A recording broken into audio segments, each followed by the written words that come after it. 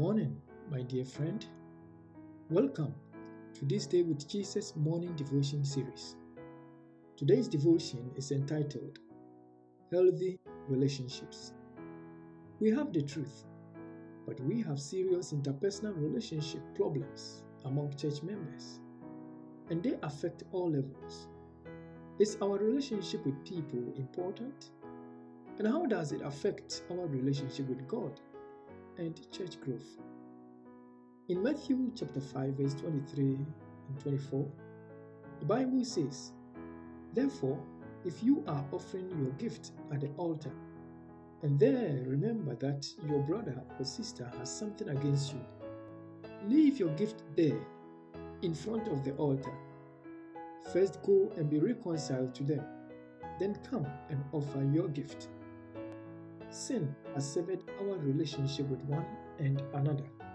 Ellen White has said, "The cause of division and discord in families and in the church is separation from Christ. The closer we come to Christ, the nearer we shall be to one another." How far have you strayed from Christ?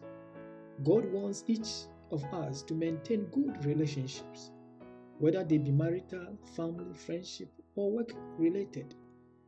Not every relationship will have a positive correlation, resulting in reciprocal benefit. We may, however, always be grateful to God for bringing excellent people into our lives. Heaven will be a place of reunion as well as the formation of new relationships. If someone can be there for you, then you too can be there for someone. Let us pray. Father in heaven, we petition you to shower your blessings on every troubled relationship. In Jesus' name we pray. Amen. Jesus, how I trust him, how I proved him more and more. Jesus, Jesus, precious Jesus, oh, for grace to trust him.